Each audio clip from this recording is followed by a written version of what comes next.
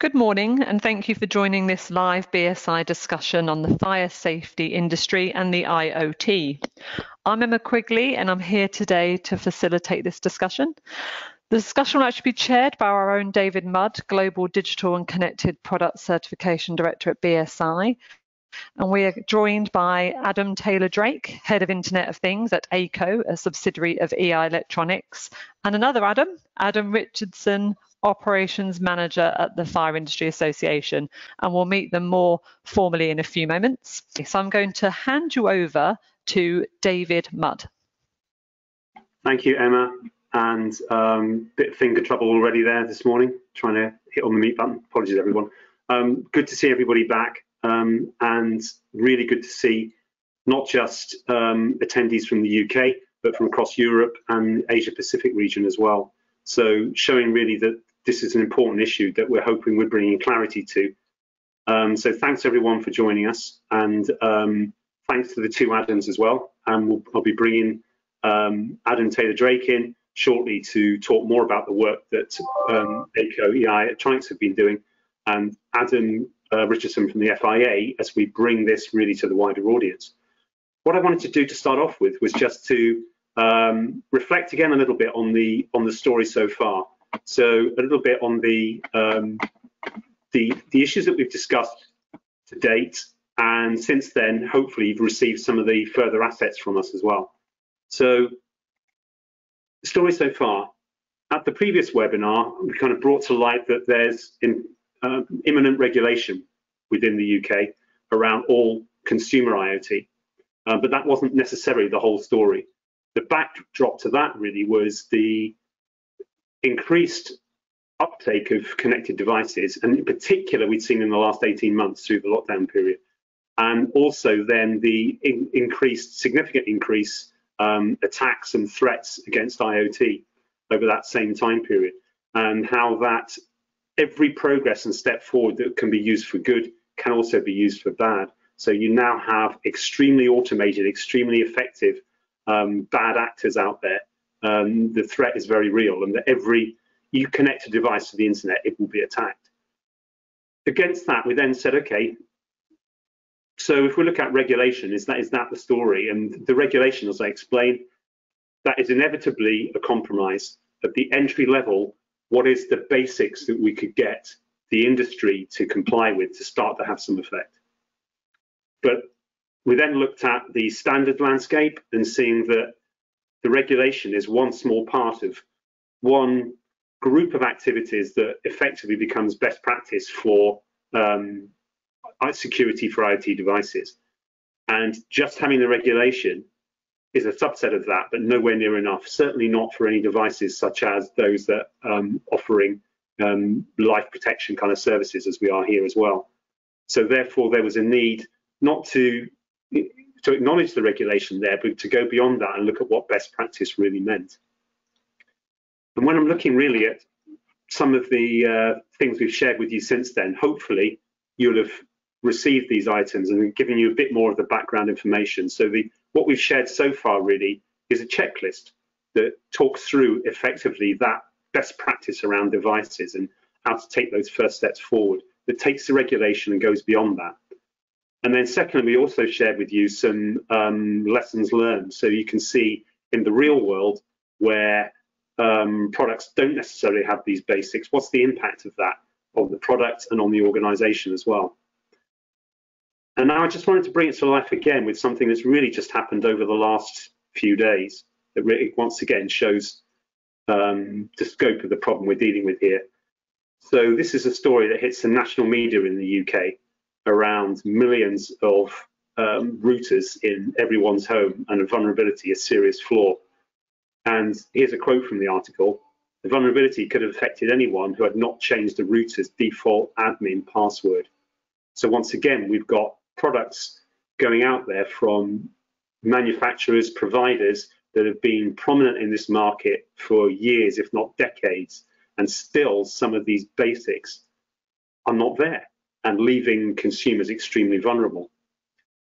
But another key point is it's not just around the ethical hack. How did this get to be on BBC News? And if you look here, This came through the security researchers at Pentest Partners. And so they found this flaw, took it to the manufacturer, and it took well over a year to fix an easily exploited flaw. And that's quite simply unacceptable.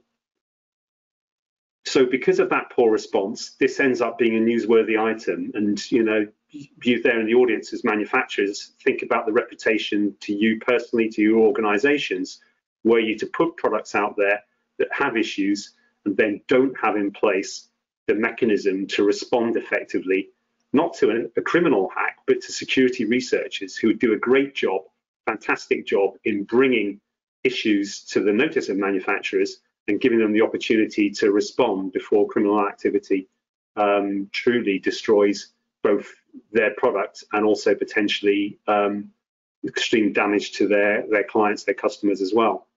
So something to think about there, really now. Everything that we've been saying around best practice brought to life yet again in the present, here and now, how having some basic security flaws and inability to respond to effectively to security researchers results in something being blasted all over the national media.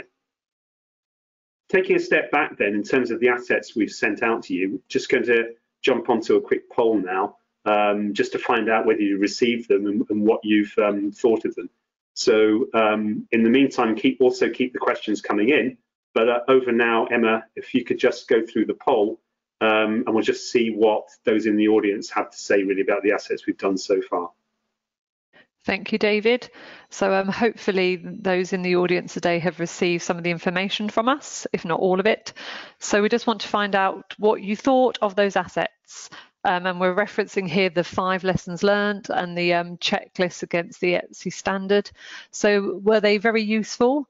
As input to our product design and management, useful, but we're confident we've addressed the issues, of interest but not relevant today, or not yet received or reviewed. So I'll just give a few moments for people to vote on that. We're hoping that you have received them and have found them useful. And if you're newly joining us today, we'll make sure information is available as handouts at the end for those that haven't yet and have only recently joined the discussion and the debate. So if we have a quick look and see what's out there.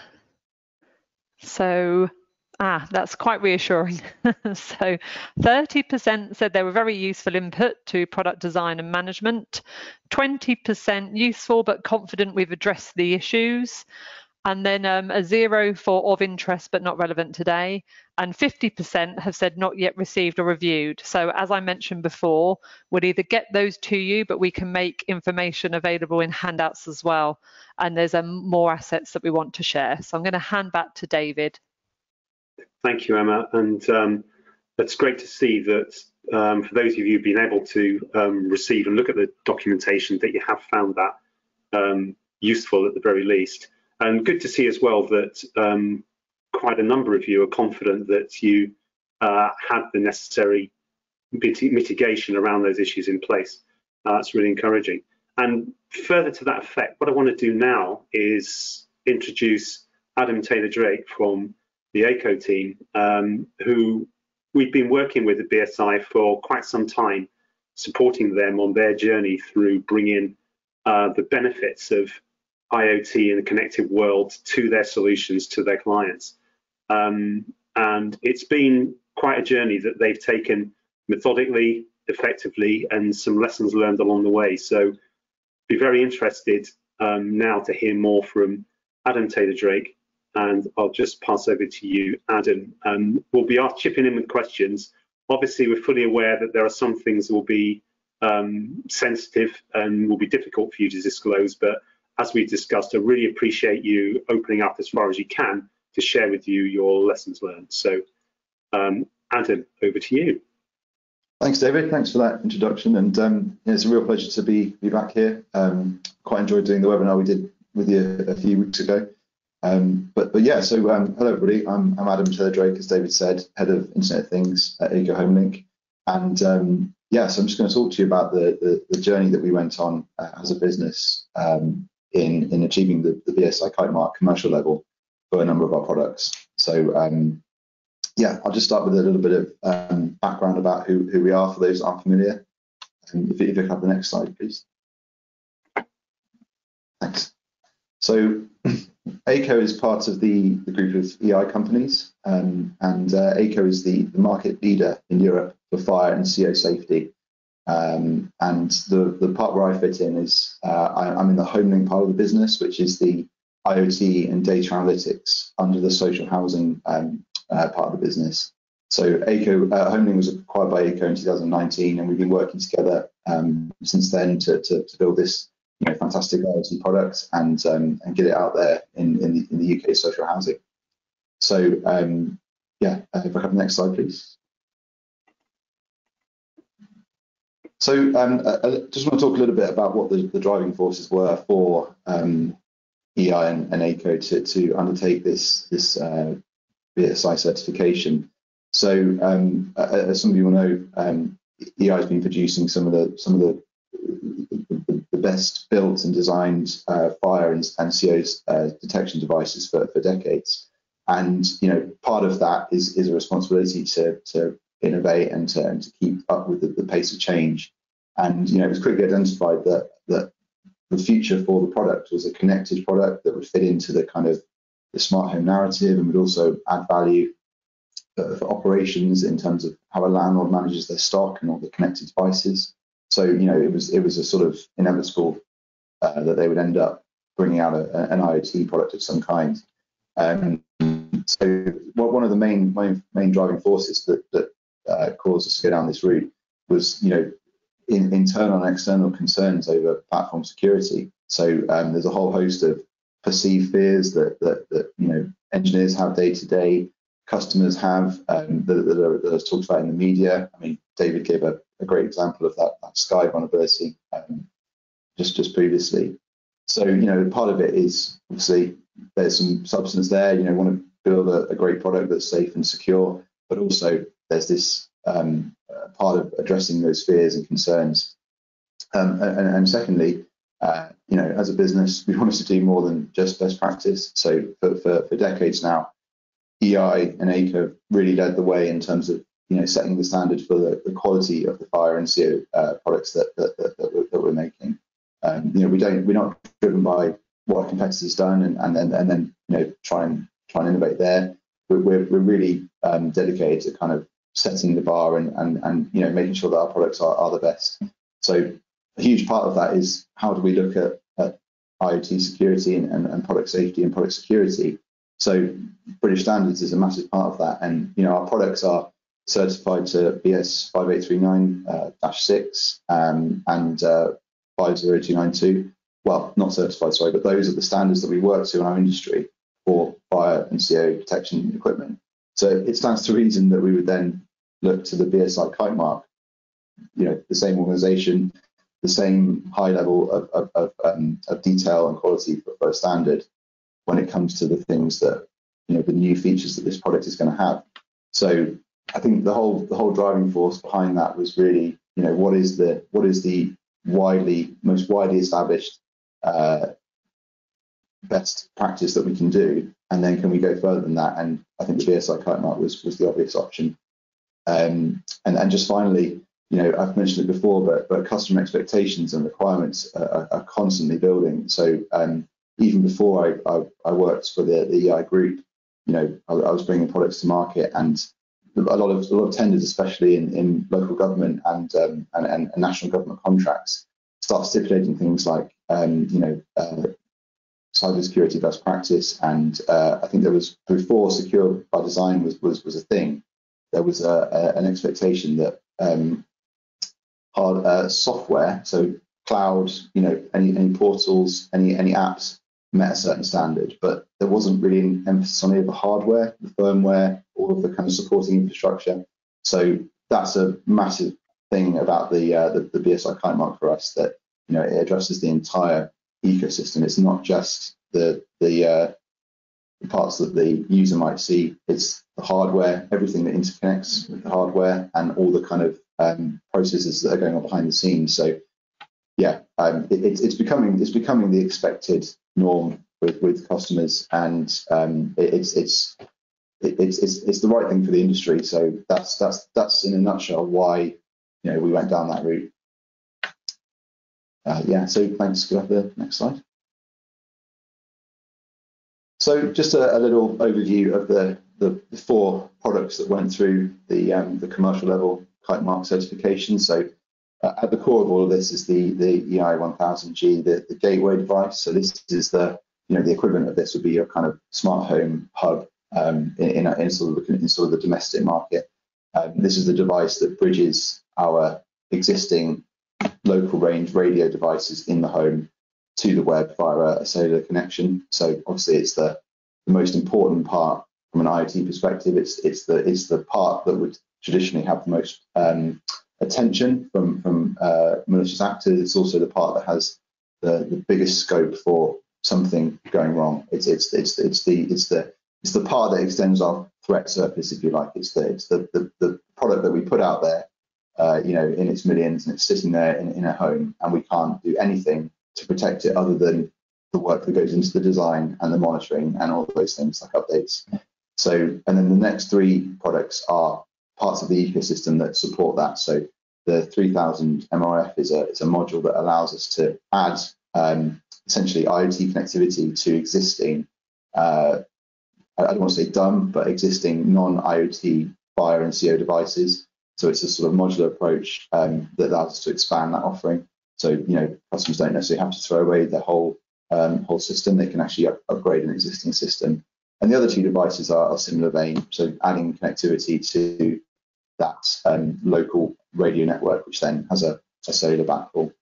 So that's it in a nutshell from the hardware side. On the next slide, I just talk briefly about the portal. So this is the part that this is just an overview of the kind of the connectivity and compatibility of our system. So through those modules and the gateway, we're able to offer connectivity across a huge range of devices. So it's not just limited to one new device. But yeah, thank you. And just on the next slide.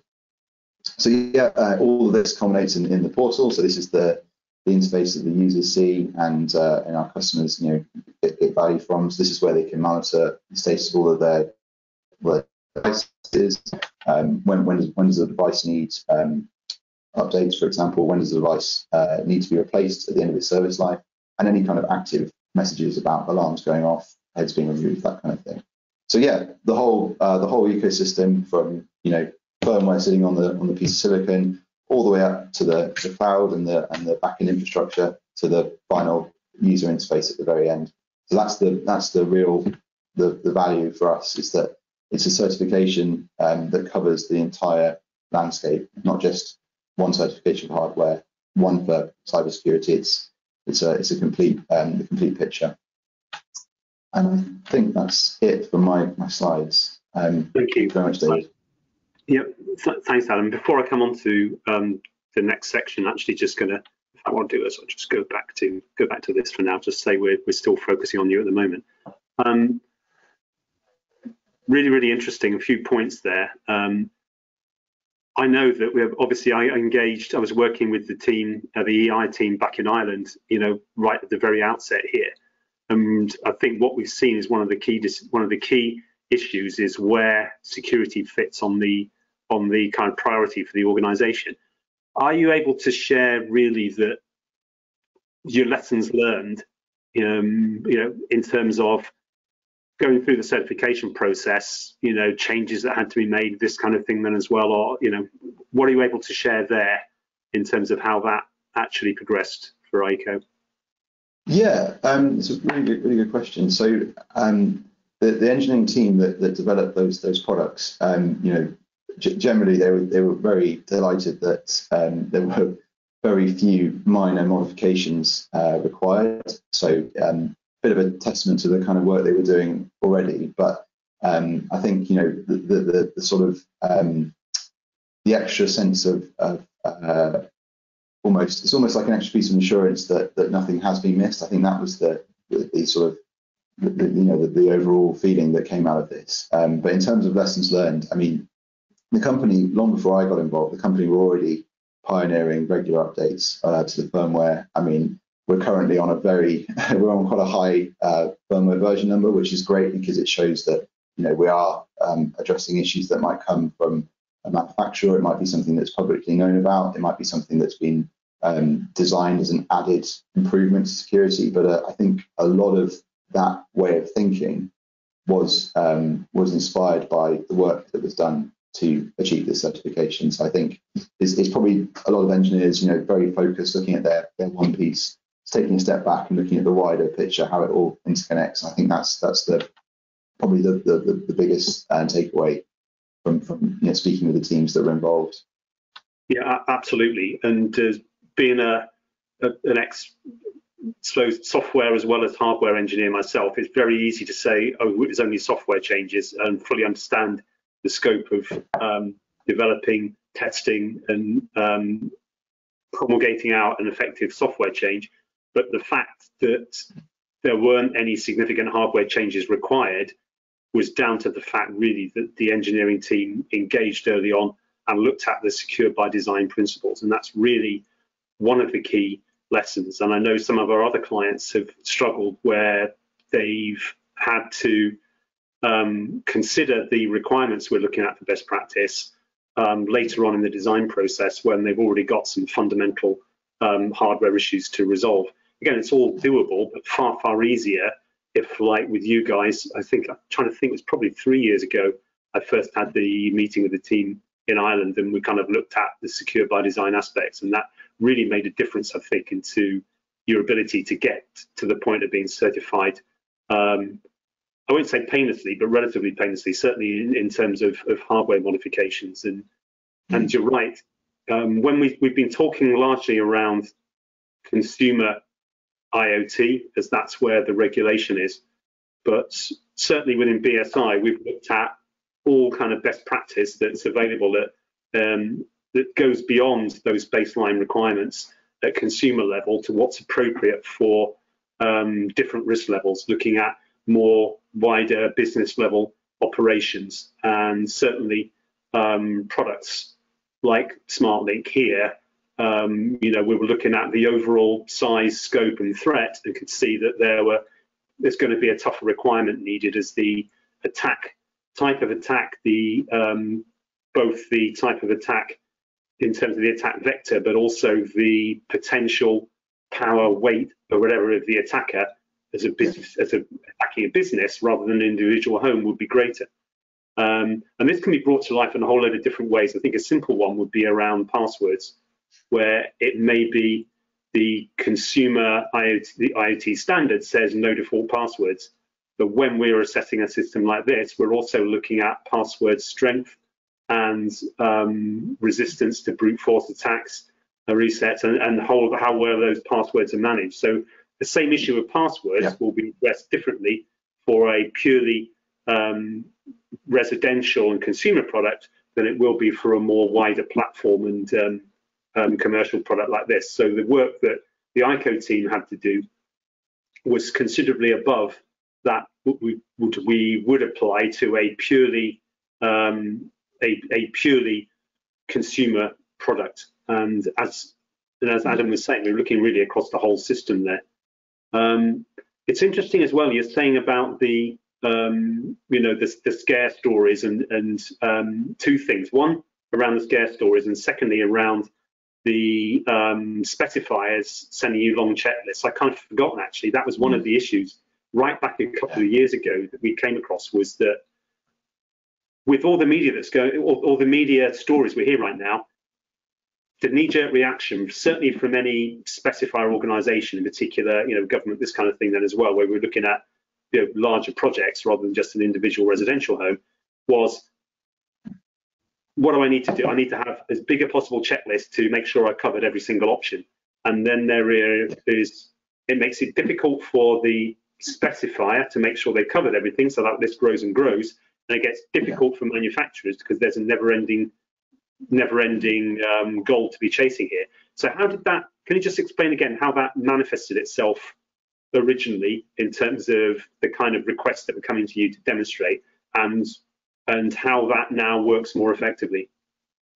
Yeah, I mean, it was kind of a case of the specifications and the requirements that were being put forward were, you know, very, very stringent in terms of what was expected. But I think, as I said before, a lot of it focused very much on the sort of cloud software side of things. So, you know, a lot of, especially in my previous experience as well, which I think is relevant to this, you know, a lot of discussion centered around things like, you know, the web experience, the portal, all of the user management side of things.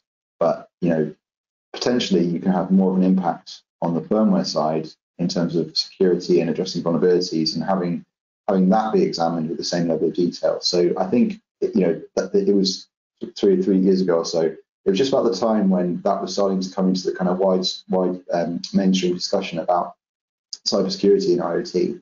I mean, you know, manufacturers have been building secure devices for a long time. It's nothing new, but it was more that it applied to specific markets, and with the added pressure of the consumer IoT regulations that, you know, are on the horizon, that some are coming into force now.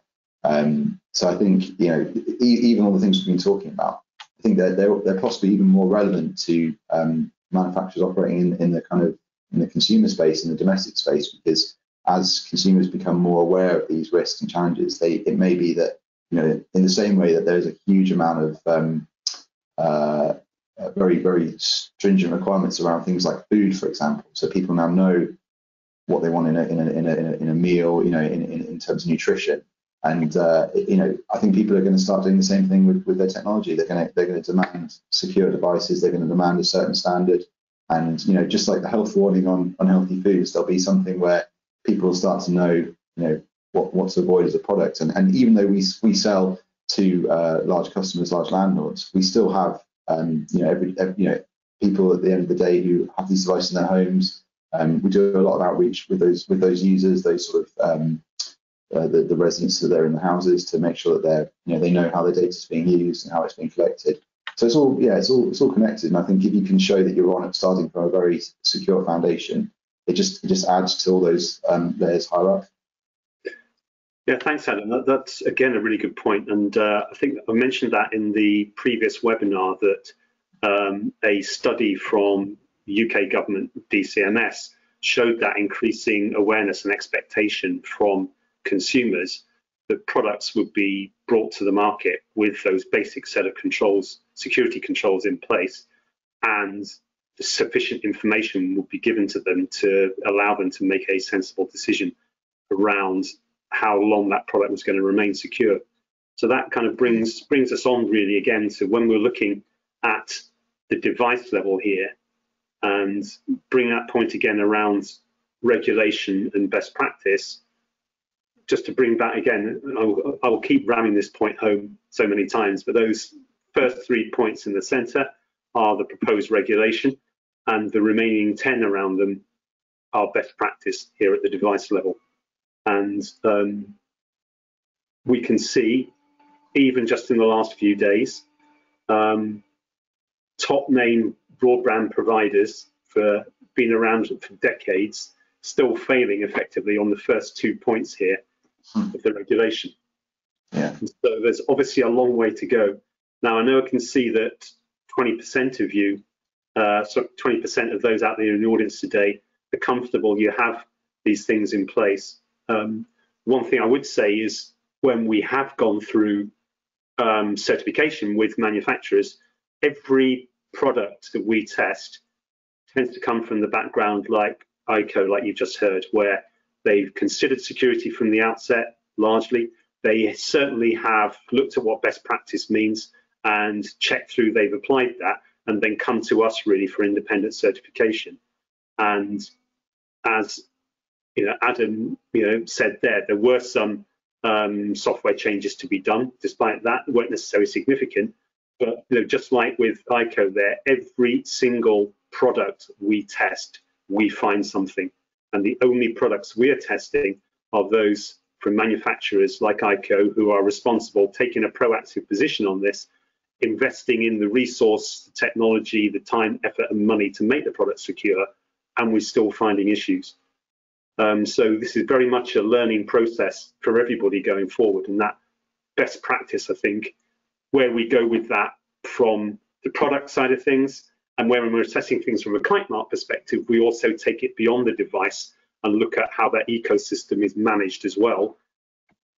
Where do we really go as an industry here? There's a heck of a lot within the FIA forum that we've discussed over the last few months, really, around the requirements for commercial systems, consumer systems, what standards are involved.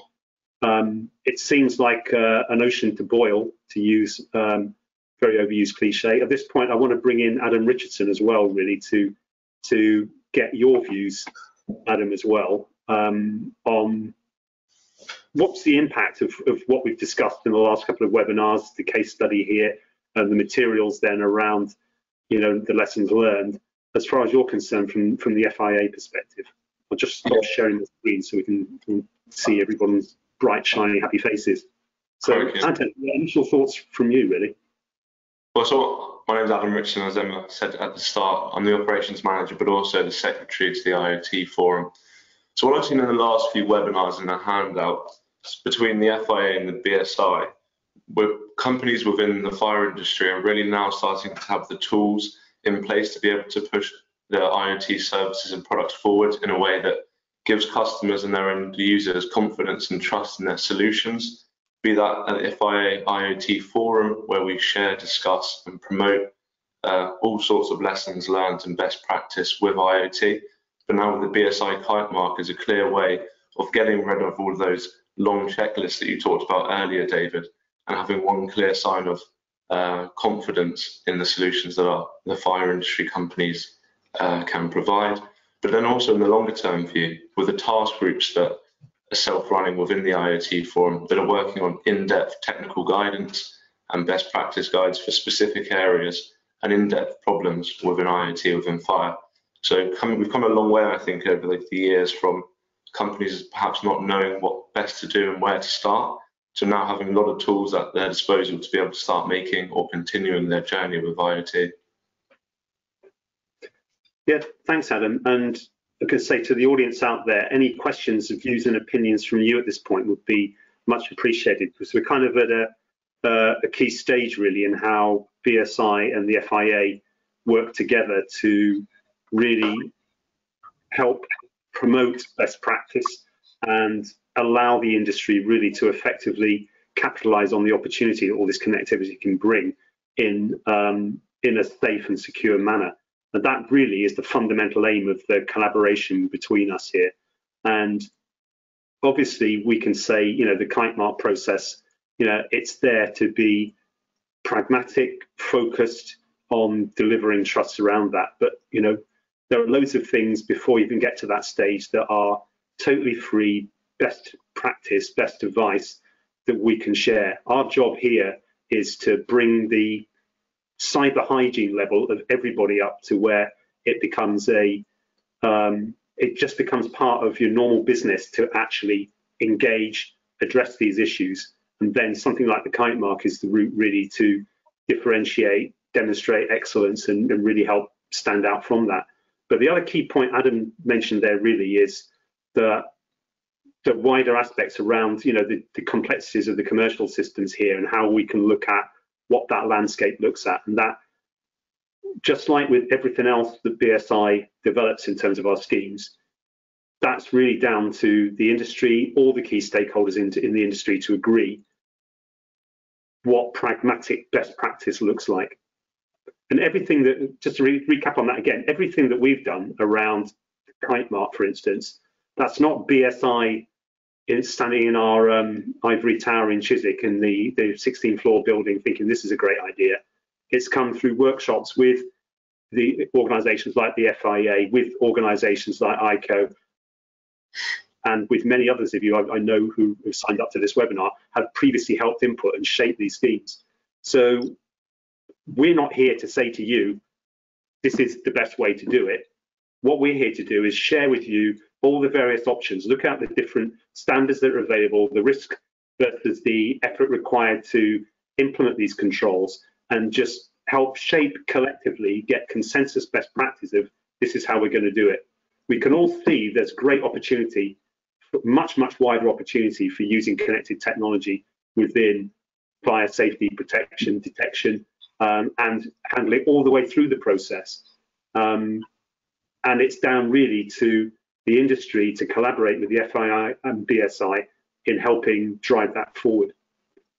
In the short term, whether you're a manufacturer that is one of the 20% who are feeling on top of this and you're confident you've got the issues addressed, the 30% who are still working on it, there is so much more free guidance that's out there. And then also within BSI, we've got a whole range of options that we can work with you on it. One of the key things actually is Adam Taylor-Drake was mentioning around issues around the hardware. And, we've had cases where we basically pull the data off the chips that are on the device and have a look at what we can find and what we can get into from that. And as Adam said, a lot of the focus previously has been on the back end, the infrastructure, the software. But we can at the device level do some, and at the device level and at the internet facing ecosystem level, do some very quick basic checks that have been a real eye-opener. So we have basically some foundation testing that we can do that is relatively simple, straightforward, and we're just taking all the key issues that we've found over the last 4 years, condensing them into a subset of tests that will be, if you can get through this, you're kind of 80% of the way there. So several steps we can do here, Adam. Obviously, we've got to look at how we collectively engage with the industry to look at that wider problem of the commercial side of things. We've got ongoing awareness. I know that BSI and FIA are very, very keen to work through next year. We, within BSI, have got a whole range of solutions that we can offer FIA members as well. How do you see we can best move ahead here to practical next steps to really help move things forward? If we look at the audience there, we've got 30% that are saying, okay, they've read some of the info we got here, and they're obviously actively working on it. We've got 20% that say, okay, we think we're pretty comfortable here. And others, maybe anywhere between that, just not read the material yet. So there's obviously a range of engagement levels and skill levels out there. What do you see? What do you want to hear from the audience about what we can possibly do next to really move this forward? I'm struggling to know which Adam you're speaking to. Adam Richardson, FIA. Apologies. That's okay. My first thought would be how we're going to get the resources into the hands of the people who have yet to receive it. I think that's the biggest thing we could do. So it'd be great to hear what's the best way to communicate with them. I would propose, if you're an FIA member, to join the FIA IoT forum where BSI are key partners are in it and participate heavily, which is a way of getting all the resources you need and the tools that we've spoken about today. That'll be my first point. But beyond that, it'd be great to know from the 30 and 20% who found it very useful or somewhat useful, I think, were the words, what else you need next beyond what we've done. Because we're guided, as David said, by the workshops and by our members from what we do at the forum. So as long as you can tell us what you need and how we can best provide it, I think that's the best step moving forward, to get it to the hands of those who haven't had it and then engage with the ones who have, what more we can do. Thanks, Adam. That's a really good point. And I can ask Emma and the team, the BSI team as well. I know we've got the assets to date, I believe, are now in the handout section. They should be readily available to those of you who have joined us today. And it's a very good point. We like to hear from the audience out there, and we will certainly take up to those who have signed up so far. What is the best way to disseminate this information? We have got more assets in development, and Emma, perhaps you want to talk about how we manage that communication and about the assets that you and the team are working on right now as well. Yeah, of course. We've made the assets that we previously shared. It would have been via email to anyone that joined what we have called our Masters Academy with BSI and the FIA. So we've made those available as handouts. There are more yet in production, so we'll make them available to our audience as well. And by working with Adam, we're going to make sure they're available through that IoT forum too. So kind of a double chance for you to receive those. So we have a write-up and a report of our first webinar. We have a brief white paper on the regulation as well. So for any of you out there that's still feeling a little bit murky about it, then we'll be making that available shortly too. But interestingly, in the audience, someone did pose the question, and it is just, I think it's just out there. Is there anything specific about the fire industry that needs something different to other industries? So I thought I'd quickly ask that as we're talking quite literally about how we help people further. Do you think there's anything about the fire industry that needs something different to other industries? Adam, do you want to comment on that one first? I've certainly got my views, but it's probably something I know that you and Ashton, it's been very close to your hearts throughout the whole of the IoT forum. Certainly. Well, as I just said before, a lot of what we do is defined by members and it's member-led. So I think in answer to the question, the fact that some specific things perhaps are needed, I would imagine that being the case in some areas, and our task groups and the fact that they're there up and running and working on specific issues, from cybersecurity to alarm receiving centres to digital logbooks, is perhaps testament to the fact that yes, extra things may be needed in some areas. But I think, as David might add, that raising the cyber hygiene, which was a new phrase I quite liked, at levels of everyone is equally as important. That's a good point, Adam. And from my experience working across lots of different industries, so I'm working with the medical industry around medical devices, security industry, smart buildings, smart cities, everybody says, oh, we're a bit different. And that's true. There are differences. But what it comes down to is, within your particular ecosystem within the fire industry, there will be different levels of risk. There's not one single solution that this says, oh, if you're in the fire industry, fit this solution to everything. You've already intimated there, Adam, I think, and we've said, you know, there might be a consumer product here, there might be alarm response center there. There may be some systems where you have remote connectivity that enables you to switch circuitry alarms on and off. That's going to have a far, far bigger impact than remote monitoring that purely pulls data off rather than actually has active control. So there are different factors here. There are solutions for each of those. So what I don't see is that the FIA have to reinvent cybersecurity tools and solutions. What I do see is putting together a framework of the different use cases and then using the existing appropriate cybersecurity controls for those particular use cases. That's probably where the FIA IoT forum will bring the best benefit. You don't necessarily need to be a cybersecurity expert. You need to understand more about your own systems and the context they were used. And we can then find the appropriate existing controls rather than reinvent the wheel that match that particular threat analysis. So Adam, does that make sense from your perspective? Adam sorry. No, it's okay. Yeah, that seems to make good sense. It's just about having everyone at that base level, whether you're doing remote monitoring or something advanced of that in the future. Like a key prerequisite is that your systems are safe and secure and doing the right things and working towards like the BSI kite mark as a proof of that, I'd suggest probably. Exactly. I mean, from our perspective, that's why we have a range of risk profiles. Every product goes through a risk and threat analysis as part of that, and then we have put it into broad groups of residential, commercial, and enhanced. And then, but within that, it's all around what is the basic threat model for that particular product and that particular use case. And Adam Taylor Drake, I'll go to the other Adam this time.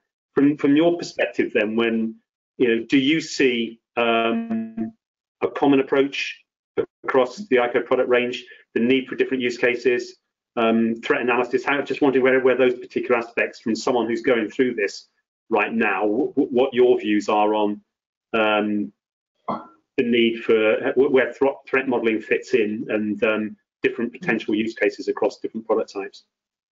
Yeah, I think I mentioned this before at the last webinar, but for us it's split, right down the middle. So we've got this. Just like every other fire safety manufacturer, we're making a product which its primary use case is to detect fire and CO and alert and save lives. That's the goal. All of the IoT connectivity elements just adds value to that process. So in terms of remote monitoring, you know, we're not, nothing that we've done on the IoT side impacts or has any control over the function of the device itself. It's completely isolated. It's like you said, David, it's just pulling off data and reporting on the state. But, you know, even saying that, I think I've made this point last time, it goes into kind of what we're getting from the customers, the requirements. It's almost like that's not good enough now. You can't just draw a demarcation line and say, if the IoT system fails, that's fine. Fire alarm still functions, still saves lives.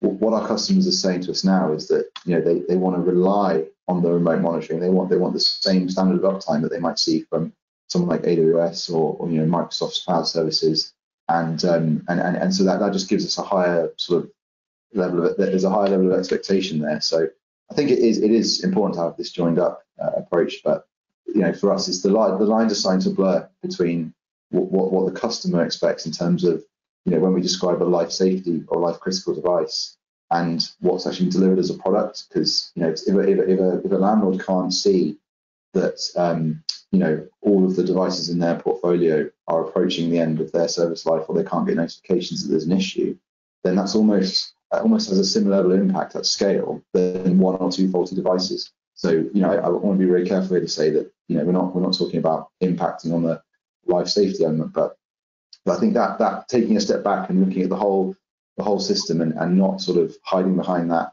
you know, the fail-safe approach where we say if the IT system is affected or it goes down, then the system still operates. So I think that's been a big change I've noticed in the industry, because traditionally, you know, not my words, but fire safety industry's been, you know, traditionally a bit slow to innovate just because of that life safety focus and everything that it does. You know, I think the nearest industry is probably security, where we do see rapid innovation, but they don't have the same life safety responsibility. So yeah, I think it'd be interesting to see, you know, where this goes. And I think, you know, that there's going to be more pressure from the market to have this sort of resilience built in, not just on the connectivity side, but not just on the core function, but on the connectivity side as well. That's a really interesting point, because again, in my mind, within the fire industry, there was this, okay, if you put a partition here, then it doesn't matter so much. But I think key learning point here, and that probably feeds Adam Richardson into how our collaborative program is going to work, is there's not a fixed steady state solution goal we're working to. The goalposts are going to continue to change. And that's a very, very good example, Adam Taylor-Drake there, in terms of customer expectation and suddenly seeing the benefits of connectivity, needing to rely on it more, and therefore then the goalposts change slightly. So I think that kind of frames things very well from the BSI and FIA perspective. If we now consider then the goal is enable the FIA to move forward with new improved products and services that provide more cost-effective, pragmatic, flexible life protection services around fire and smoke detection in a way that's safe and secure. That being the overall goal. Key points then, let's not reinvent the wheel around the cybersecurity tools. Let's look at what the use cases are within the industry, and then bring in the appropriate level existing standards, tools, regulations, and information of any sort that then suits that particular use case. The next point is, though, that use case is not going to be a steady state, and to a certain extent, this will be an ongoing process to help the industry keep up to date with client demand, client expectations in a way that's safe and secure. So, for me, that's almost clarified our mission, Adam Richardson, over the next 6 months. I know we've got some events and all that we're already talking about and planning through for next year. So I'm just going to kind of summarize now, again, from our side, where we've got to. I think from what I can see, the industry is starting to open up and understand, okay, there seems to be some routes forward here for safe and secure adoption of these technologies in certain controlled use cases, but still understandably cautious. There are IoT nightmares going on out there on a daily basis, which shows A, that there is a real problem, and B, that there's also a confidence issue to overcome here. As Adam Taylor-Drake was saying, one of the reasons for going for independent certification was to give that confidence. Against that background, we don't have all the answers yet. We've got some short-term solutions that say for certainly for products that are in the residential type of area and that might stretch across to a commercial operation, but still basically residential focused. We've got some clear solutions here about what best practice looks like. It talks about the device, the app, the cloud level platform, the whole ecosystem, and we could manage that pragmatically, cost effectively. There are freely available guides out there and solutions out there for that. Next step forward is for FIA and BSI to really help shape the overall use cases and the appropriate controls that suits the industry going forward collaboratively with the members. And so really a call here for those out there who are not yet joined the FIA, part of that, to jump on board with this and really to stay engaged, be part of that solution, which will help two things. One, make sure it suits your own organizations and goals, and B, it will give you a head start in actually being able to differentiate and improve that best practice. So that's really where it sits from me.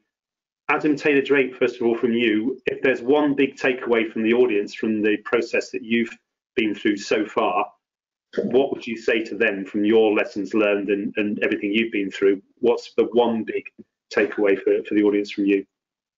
So to prepare for this, I did a few kind of informal, just went around the team and spoke to some people who were involved in the project before I joined, and spoke to some of the engineers involved. And a really nice thing that a few of them said actually separately was that the observations and recommendations that came out of the car marking process, but for I think mainly this was on the software side, actually sort of fed into a product backlog. So obviously any that required immediate attention were resolved, and then what they did is they built up this product backlog, and that's allowed us to have this continuous process of security updates and improvements to the design as we go forward. So that was quite a nice thing, because it's sort of, part of the kiting mark, I think everyone has this, maybe they have a slight fear that it's going to change everything about the product. It's going to cost 10x what they thought it was going to cost. But I think the reality is that you can address the most critical issues, and then over time it gives you a roadmap for resolution, and how to, maybe if you've got plans for future features, how they can be integrated. Because the worst thing for a manufacturer, right, is to get to the point where you've developed your core system, and then you want to add a function to it, and you've got to then go back and undo or redo everything you did. So that was that whole thing of looking forward and building that solid foundation. I keep saying that word, solid foundation, but that seemed to be the kind of consensus around the team that was involved. Thanks, Adam. And yeah, the kite mark process is continual improvement. It's not about a tick box list bar to get through, and then we just check in, are you doing the same thing? It's all around. We're constantly out there looking at what best practice looks like, updating our scheme, updating our testing and assessment, and driving that excellence through. So it does become a continual learning program. And that's the same whether it's traditional fire and smoke detectors, or whether it's connected, or whether it's manhole covers and pipes. That's been the ethos behind what we're doing, is that driving excellence and change. Within the digital world, as you said, that's 10x as important, that that continual innovation, because basically the cyber situation is a war out there. There is you've got constant development improvements in terms of how you can become more secure and more effective. Every single one of those is then challenged by an improvement on how bad actors can then attack. So 10 times as important. Thank you. Adam Richardson, from your perspective, I've kind of set things up a little bit there in terms of the expectations of what we're going to do, but want to leave you with the finishing words really from the FIA perspective around the purpose of what we've been doing in these two sessions and the associated material, and where you see us going forward as a final word to the audience. Certainly, well, thank you. As you alluded to, joining the forum is the best way of keeping up to date with all of the resources and the conversations that are going on, but it also provides members of the forum, FIA members, the opportunity to give presentations to a group of professionals who are all working on similar things or trying to learn or have done it, like Adam Taylor-Drake did very well today. And what we'll do with our 30,000 LinkedIn followers is share that and promote that, which is playing its part in educating customers and building that confidence. Of course, BSI's heavy participation in the forum allows us to know where to move next and how best to get our cyber hygiene levels to where they need to be. But then also thirdly, the task groups allow us to work on more in-depth discussions that perhaps more nuanced towards fire in some ways, which can feed into standard best practice guides or guidance notes.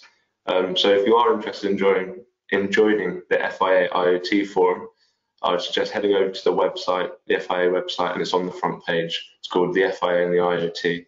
And all the resources that we discussed today with David and Emma will be on there, as long as our goals, aims, and how to join. Great, thank you very much. Final word from me. Thanks to everyone. Thanks to our panelists today, the two Adams, and to all of you for joining us today. And we have a load more activity planned for next year. So please keep in touch with us. And if you have any questions, issues, ideas, concerns, whatever around IoT, please feel free to contact me directly. I'll be delighted to hear from you.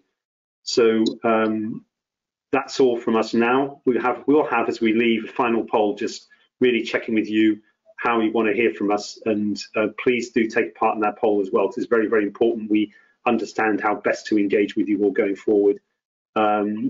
And thanks, everybody. Stay safe and all the best for 2022.